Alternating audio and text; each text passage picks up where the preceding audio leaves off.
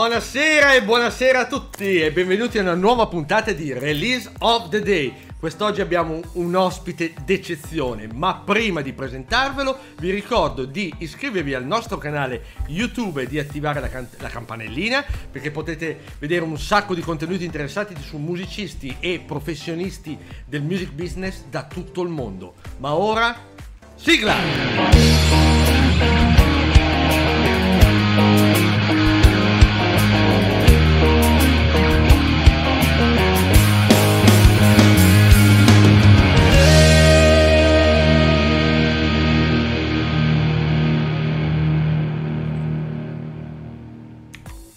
Ed eccoci qua con un ospite favoloso. Benvenuto a Ivan Cattaneo. Ciao Ivan. Ciao Ale, come stai? Io sto bene, tu? Sempre in forma. Benissimo, sto benissimo anche perché quando so che devo parlare di musica sono sempre felice. Ecco, musica, pittura, arte e non di gossip e tutte le altre cazzate, ecco, tu sei fatto di cui arte. Sono molto bravi gli altri. Lasciali parlare, noi parliamo di arte, che tu sei bravo in quello, perciò concentriamoci sull'arte, che è una delle cose belle della vita. Se sei pronto, io partirei subito alla grande. I'm ready. You ready? Ok, prima domanda veramente super semplice. Da dove vieni? Cioè, da che zona vieni? Zona artistica o no, zona... No, la zona di dove sei, cioè nel senso dove sei nato. Certo, sono nato a Pianico, in provincia di Bergamo, un paesino ridente sul lago di Iseo. Ah, bello, bello. Ok, questa era solo per presentazione. Passiamo alla seconda domanda. Com'è cominciata la tua carriera? Quando hai capito che la musica sarebbe diventata il tuo lavoro principale? No, a dire la verità non l'ho ancora capito se il mio lavoro principale, e non so quando ho iniziato, perché molti mi hanno anche chiesto: ma quando pensi che finirà tutto? Non lo so, perché non ho mai pensato nemmeno ad aver iniziato, ed è lì il bello, penso, perché ma così anche con la pittura. Io ho incominciato prima come pittore, poi sono andato a Londra, avendo finito il liceo artistico, ho fatto altre cose. A Londra ho conosciuto dei personaggi incredibili che mi hanno un po' contagiato, diciamo, tipo David Bowie, Cat Stevens, Mark Edwards, che è tutt'oggi il produttore degli U2, ed era produttore di David Bowie. Insomma, tutti i personaggi che mi hanno coinvolto. Poi, tornato in Italia, ho incontrato il più grande di tutti, che era Nanni Ricordi, che ha lanciato tutti i cantautori, e quindi sono stato coinvolto da tutte queste persone, ma tutte le cose che io faccio le faccio per piacere, perché mi piacciono. Io lo confesso, veramente. Sì, poi c'è il fatto della sopravvivenza, di poterci campare, però quello lo metto, il poterci campare e i soldi li metto sulle cose. Per esempio, ahimè, ho fatto dei reality, quelli li ho fatti solo per i soldi. Ho fatto delle cose che io le chiamo, noi cantanti tra virgolette le chiamiamo marchette, e le fai solo per i soldi, chiaramente. Però poi a furia di vendere l'anima al diavolo la paghi, e quindi questo è un consiglio che do anche ai giovani: non scendere mai a troppi compromessi. Giusto, è un messaggio giusto, soprattutto in questo momento storico bisogna ricordarlo. Esatto. Senti, adesso invece 2 o 3 domande, ma veramente semplici, ma per capire di più il personaggio Ivan Cattaneo con le cose quotidiane. Tipo, l'ultima canzone che hai ascoltato? Oddio, l'ultima canzone che ho ascoltato è una canzone bellissima di Diana Krall, che è la cantautrice. Non mi ricordo il titolo, ma è bellissima, una canzone veramente bella. No, adesso il telefono è occupato con la diretta, però una canzone bellissima di Diana Krall o Diana Krall, non so come si pronuncia, lei è bravissima, veramente. È un ponte fra Ella Fitzgerald, quella musica lì degli anni 40, e quella del 2000. Molto classi, molto di classe. Sì. Di classe. Sì. Passiamo all'altro tipo di arte. L'ultimo film che hai visto? L'ho visto ieri ed è... sai che io non mi ricordo i film che ho visto. Se non me li ricordo vuol dire che sono brutti. E quindi un film italiano, che io non guardo mai il cinema italiano, perché secondo me il cinema deve essere di evasione, no? Allora se devo rimanere in Italia, che evasione è. Quindi è un film, non lasciarlo andare, una cosa tutto con Stefano Accorsi, che è anche molto bravo, però non lo so, non era convincente, un po' esoterico, un po' sull'aldilà, insomma non mi è piaciuto molto. Oh, ci sta. Se ce l'hai, serie TV preferita? Adesso sai che vanno molto le serie TV, stanno soppiantando. Guarda, non guardo le serie TV, ho guardato solo una serie TV nella mia vita, che ero impazzito, erano più di credo 13, 14 o 15 serie, quindi è una roba lunghissima, ed era Dexter, quella che mi faceva impazzire proprio. E l'unica serie TV che ho guardato e basta, le altre non lo guardo perché diventa una droga che devi... È vero, perché stanno soppiantando sempre di più il cinema, perché lo so, ma appunto per quello che mi piace una roba che inizia e finisce nell'arco di 1 ora e mezza, 2 ore, anche 3 ore, ma che poi è finita, ecco. Ok, un libro che consiglieresti a tutti di leggere? Beh, un libro che consiglio a tutti di leggere è Viaggio alla fine della notte di Céline, che è un autore molto discusso, però perché l'ho letto? Perché ero molto incuriosito, perché tutti i critici dicevano che è il più grande romanzo mai scritto, quello lì, e poi Le memorie di Adriano, anche bellissimo. Bene, io non lo conoscevo il libro, andrò a ricercarmelo. Sì, molto bello. Per intenderci, Viaggi alla fine della notte, dove De Gregori ha preso, mi sono accorto, Generale, la canzone Generale, cioè è copiata ha preso l'ispirazione da quel romanzo lì. Bel consiglio, andrò sicuramente a cercarlo. Torniamo nella nostra cultura italiana culinaria, il tuo piatto preferito? Allora, il mio piatto preferito, ma io sono banale proprio, ma io sono anche, non mangio carne non sono vegano né vegetariano, non mi piacciono le etichette, non mangio carne da 37 anni, quindi è un po' particolare, però poi uno può essere normalissimo comunque. Il piatto mio preferito è spaghetti aglio, olio e peperoncino. Anche quello di mio padre. Anzi, vedi che c'è qualcosa in comune. Prossima volta che vieni qua facciamo un bel aglio olio. Mamma, a nozze, guarda. Grande. Allora, invece ritorniamo nella sfera artistica musicale. Non soltanto musicale, ma artistica. Quali artisti ti hanno influenzato di più? Oddio, un po' tutti e poi nessuno, perché la mia fortuna è stata che mi hanno influenzato alcuni artisti, chiaramente, però poi io dovevo fare Ivan Cattaneo e basta, magari minore di loro, meno bravo di loro senz'altro, però più me stesso, più unico, ma tanti. Sakamoto per esempio mi è sempre piaciuto molto, i Beatles chiaramente, i Rolling Stones, Rita Pavone agli inizi, proprio quando ero bambino, che so, Stevie Wonder tantissimo, poi i Massive Attack per gli arrangiamenti, per le cose, infatti con i Datura avevamo fatto un po' delle cose drum and bass, un po' così, tanti artisti, però poi io ho sempre cercato di essere me stesso. Giusto, l'unicità bisogna sempre ricercarla, soprattutto certo, è una cosa che consiglio assolutamente a tutti. Però è normale, un altro consiglio che io do sempre è di ascoltare tante cose, perché comunque... assolutamente. Io ascolto tantissima musica che mi piace. Non ascolto molta radio, chiaramente, perché lì è imposta, bene o male. Ascolto le cose anche vecchie, Ella Fitzgerald tantissimo,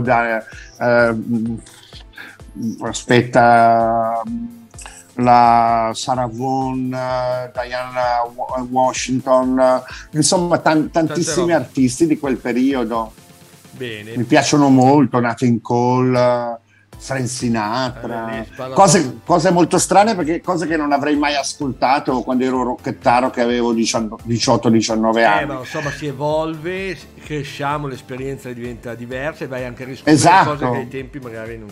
Chi ama la musica, la buona musica, non può non amare Frank Sinatra o Mozart o Beethoven o ecco, cioè, poi non faccio i nomi della cattiva musica, che secondo me non è buona, però ed è ahimè quella che va più in voga, ecco, purtroppo. Lì sono vabbè, poi ne parleremo più avanti di questa cosa.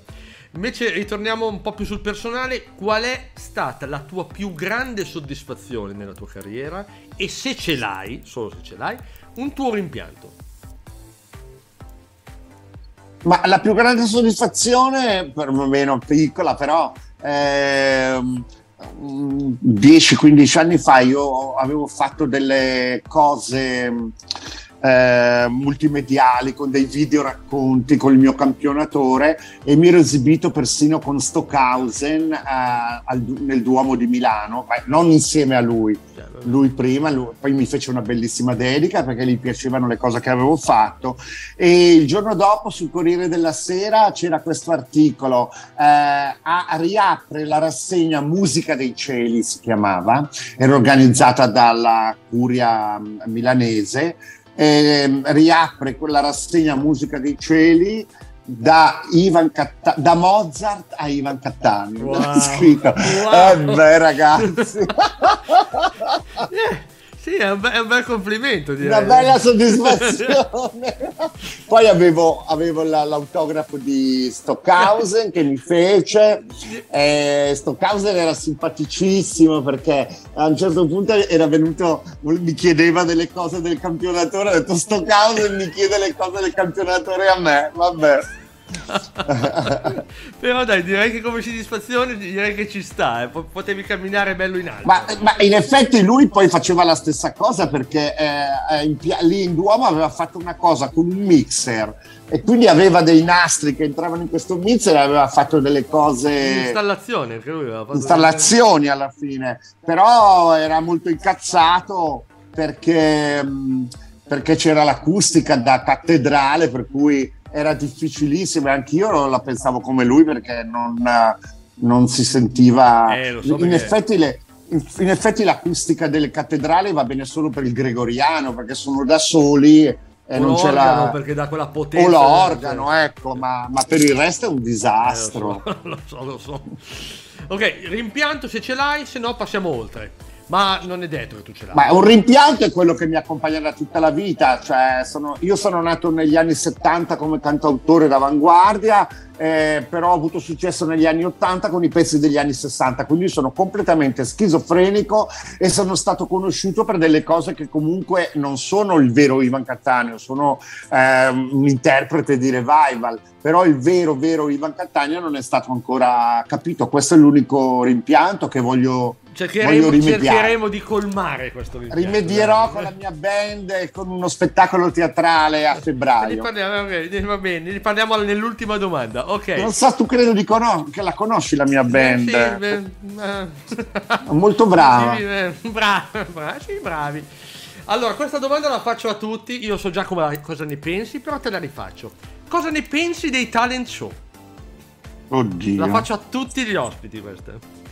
Ma penso che siano dei grandi contenitori dove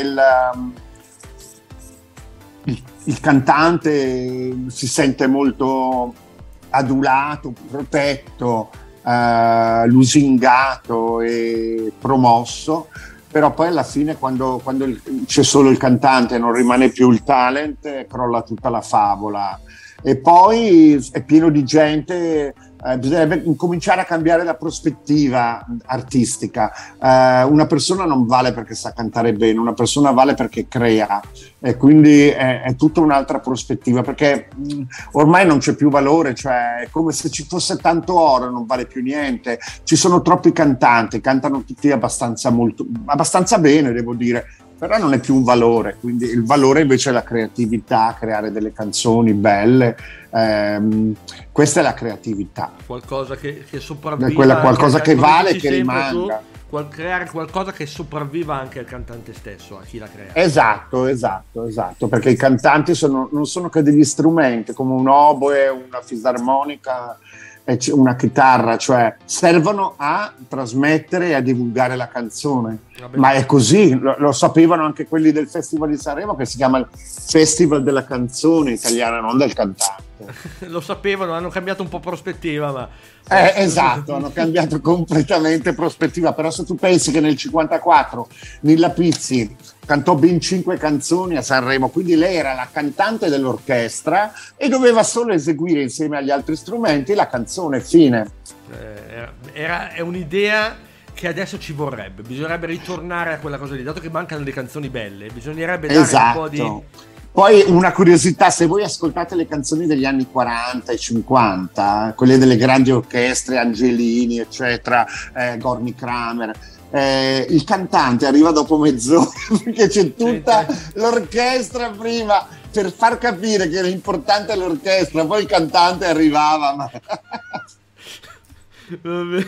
Senti, allora andiamo avanti. Adesso è una cosa un po' più tecnica. Da dove parte il tuo processo creativo quando crei una canzone, in questo caso, ma potrebbe essere anche un quadro? Nella musica, da dove parti? Dalle parole, dalla musica? No, dall'energia. Sì. L'energia e la voglia di fare, perché mi accorgo all'opposto, se c'è un giorno che non ho energia, non ho voglia di fare, non nasce proprio nulla. Potrebbe nascere a tavolino, ma sarebbe una cosa sterile, una cosa troppo studiata. Quindi il segreto per creare un'opera d'arte, una pittura, una canzone è la spontaneità e l'energia che muove questa spontaneità. E quindi è un'energia innata, se vogliamo, che arriva non so da dove, però arriva.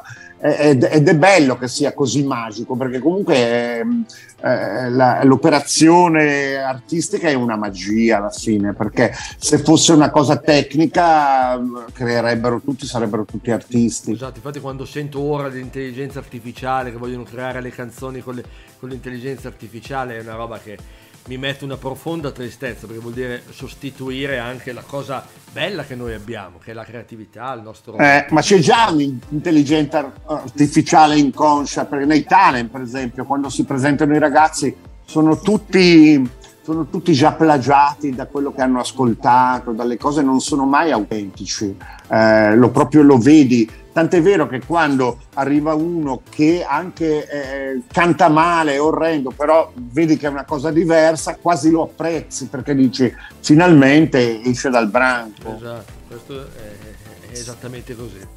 Allora, invece adesso passerei a una domanda un pochino più filosofica in realtà, ma molto semplice, molto diretta. In cosa crede Ivan Cattaneo? Dagli tu il significato che vuoi. Allora, io vorrei credere in me stesso prima di tutto, perché non è che ci credo sempre, e quindi ci sono dei momenti di sconforto in cui non credo proprio, ma questo credo che succeda un po' a tutti gli esseri umani. E io vorrei credere proprio nella vita, nella magia del mondo, perché il mondo comunque ci siamo dimenticati che è magico. Abbiamo tante cose che non sappiamo del mondo, tantissime, la maggior parte, noi conosciamo soltanto il 10%, dove la scienza si incontra con la vita e ne dà una spiegazione, però non sappiamo proprio un benedetto, come si dice, cazzo di quello che succede nel mondo. E quindi la cosa bella per apprestarsi alla vita e al mondo è proprio considerare che la vita non è è un meraviglioso viaggio da esplorare, continuazione, quindi questo ti mantiene anche sempre vivo e pieno di energia e non ti fa invecchiare. Nel tuo caso si vede. Bella risposta. Ok, e questa molto veloce. La prima cosa che ti viene in mente: descrivi l'artista Ivan Cattaneo in una frase o ancora meglio una parola. Poliedrico è quello che dicono sempre tutti, no? Non lo so, forse ancora non capito completamente, no? Un po' confusionario, perché forse fa troppe cose. Non lo so, non so descrivermi. Ok, ok. Perché ripeto, non so, molte volte, come dicevo prima, non so chi sono ancora, quindi non so se credermi o discredermi. Ma in questa cosa che tu hai detto ti sei appena descritto, hai descritto te stesso con una parola che è una cosa anche bella. Beh, penso che alla base ci sia l'umiltà, cioè comunque sono una persona umile nelle cose, sono megalomane in altre, però sono anche molto umile quando mi appresto a imparare delle cose, insomma mi piace anche tornare sempre sui banchi di scuola. È una cosa importantissima, l'umiltà. Imparare dalla mia band, imparare da... È vero! Se tutti si impara da vero, qualcuno. La mia band è molto più brava di me, anche tecnicamente in tante cose. Io suono la chitarra, la tastiera, ma non bene come te, capito? Sono è un'altra cosa. Allora, io dovrei imparare da te, ma tutti impariamo da qualcuno, perché tutti hanno una peculiarità, qualcosa di realmente personale che non si può, certo, anche da chi magari ne sa meno nel tuo campo, ma puoi comunque prendere ispirazione. Io faccio sempre l'esempio dei Beatles. I Beatles hanno creato la magia, ma non erano i più grandi musicisti di questa terra, anzi erano abbastanza, i Rolling Stone ancora meno, erano abbastanza scherzotti, però bravissimi, perciò. Allora, questa è una domanda molto divertente che facciamo a tutti, anche questa. Vediamo cosa ci proponi tu. Dovresti cantarmi 15 secondi a cappella di un brano che ti viene in mente in questo momento, qualsiasi cosa. Allora, questa canzone è una canzone che mi è rimasta impressa e che cantavo quando avevo 5 anni. Non l'ho più trovata. Se qualcuno riesce a trovarla, me la fa. Era su quei dischi di plastica che erano nelle riviste degli anni 50. Allora si chiamava Occhi Blu, credo. Occhi blu, meravigliosi blu, non mi lasciate perdere. Occhi blu, meravigliosi blu, nel bagliore delle vostre pupille ho trovato amor. Occhi blu. È un'ossessione, ogni tanto mi viene in testa. Faremo un sondaggio per capire chi la riconosce se la trovano. Ok, allora adesso siamo al domandone finale prima di lanciare il video per chiudere la puntata. Una domanda semplice, diretta, ma è questa: parlaci dei tuoi piani futuri. Cosa farà da grande Ivan Cattaneo?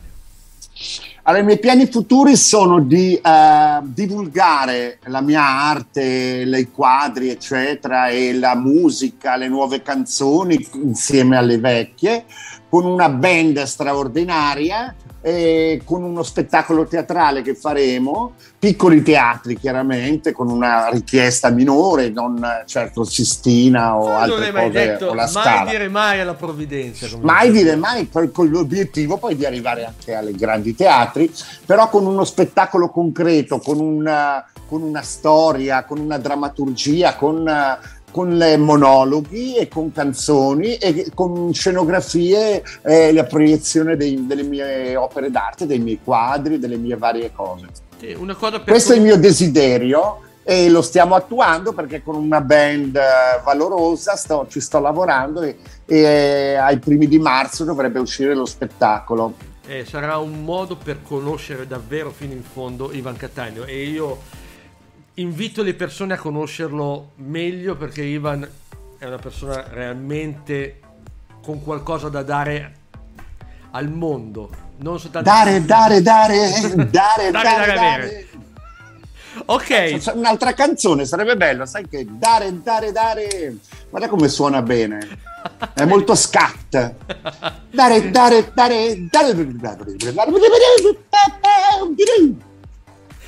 a posto, vedi? Ti è venuta l'ispirazione, hai creato, vedi? Per me la più grande cantante al mondo rimane Ella Fitzgerald, perché era una che sapeva giocare con l'improvvisazione, era essa stessa uno strumento, come poteva essere Charlie Parker o Miles Davis o Duke Ellington. Era un'improvvisatrice, cosa che pochissimi cantanti sanno fare, giocare proprio con le note. Sai, lì stai toccando anche proprio a livelli che io reputo quasi di altri pianeti, cioè nel senso, io quando vedo quei musicisti lì dico, lì è veramente un alto livello, un livello. È vero, però caro Alex, è una cosa che consiglio a tutti noi: bisogna guardare in alto, non in basso, perché non abbiamo niente da imparare dal basso, dobbiamo guardare il massimo. Poi anche solo se arriveremo a metà è già una buona cosa. Ma già che influenzano qualcosa e comunque ti riesci a respirare qualcosa della loro arte, è già un grande successo. Certo, dobbiamo anche pensare che erano persone queste che hanno sofferto moltissimo, non hanno avuto una vita facile. Se tu pensi a Charlie Parker o Billie Holiday, erano tutti mezzi drogati, eroinomani, hanno avuto difficoltà. Cioè Charlie Parker andava a suonare ai matrimoni ebrei, faceva delle cose, cioè si adattava, ha avuto tante. Billie Holiday non ti dico, insomma non è stato facile. Cioè Becker anche, erano tutti personaggi molto maledetti e molto vissuti. Però secondo me non è che voglio dire che devi essere eroinomane per fare, però da quella sofferenza nascevano poi delle cose sublimi. Lo so, era un altro. Adesso non c'è un TikTok, adesso l'unica sofferenza che possono far mostrare è il balletto su TikTok e cercare di vendere. Però vedi, anche lì è una forma d'arte. TikTok è come io lo chiamo TikTok è come le patatine fritte. Quando tu lo guardi una dietro l'altra, lo faccio. ed è una droga. È una droga, ma però alla fine è interessante. Sai perché è interessante? Perché dura 20 secondi, neanche, no, meno di 20 secondi. Non capisci tutti quei personaggi lì che sono così interessanti e piacevoli, se dovessero durare un secondo di più sarebbero una rottura di palle unica. E invece il segreto è proprio la patatina fritta, che una dietro l'altra. È il nostro mondo adesso, tutto veloce. Veloce. Allora chiudiamo con l'ultimo video che ti chiederei di presentare, fallo tu e noi poi salutiamo tutti i nostri ospiti. Oggi è stata una puntata particolarmente interessante, io ti ringrazio ancora di essere stato con noi. Invito tutti a seguire Ivan Cattaneo perché ci saranno gran belle novità e ci saranno tante cose da scoprire sempre. Grazie a te, grazie a tutti voi. Il video che ho scelto, chiaramente di parte Polysex, è l'ultima versione, è un tributo che hanno fatto alla canzone Polysex. Forse è l'unico esperimento al mondo dopo il primo è stato quello di Grace Jones, Slave to the Rhythm, in varie forme, su una canzone, e questa volta hanno fatto 10 artisti e hanno reinterpretato Polysex in varie versioni, e c'è anche una mia versione, c'è un video, diciamo lo chiamo antologico perché ci sono tutte fotografie d'epoca mie che rappresentano un po' tutto il mio vissuto artistico di quel periodo fino ad oggi. Allora ci vediamo Polysex 40° anniversario. Ciao a tutti, ciao Ivan, un abbraccio, un bacio. Ciao, grazie, ciao a tutti voi.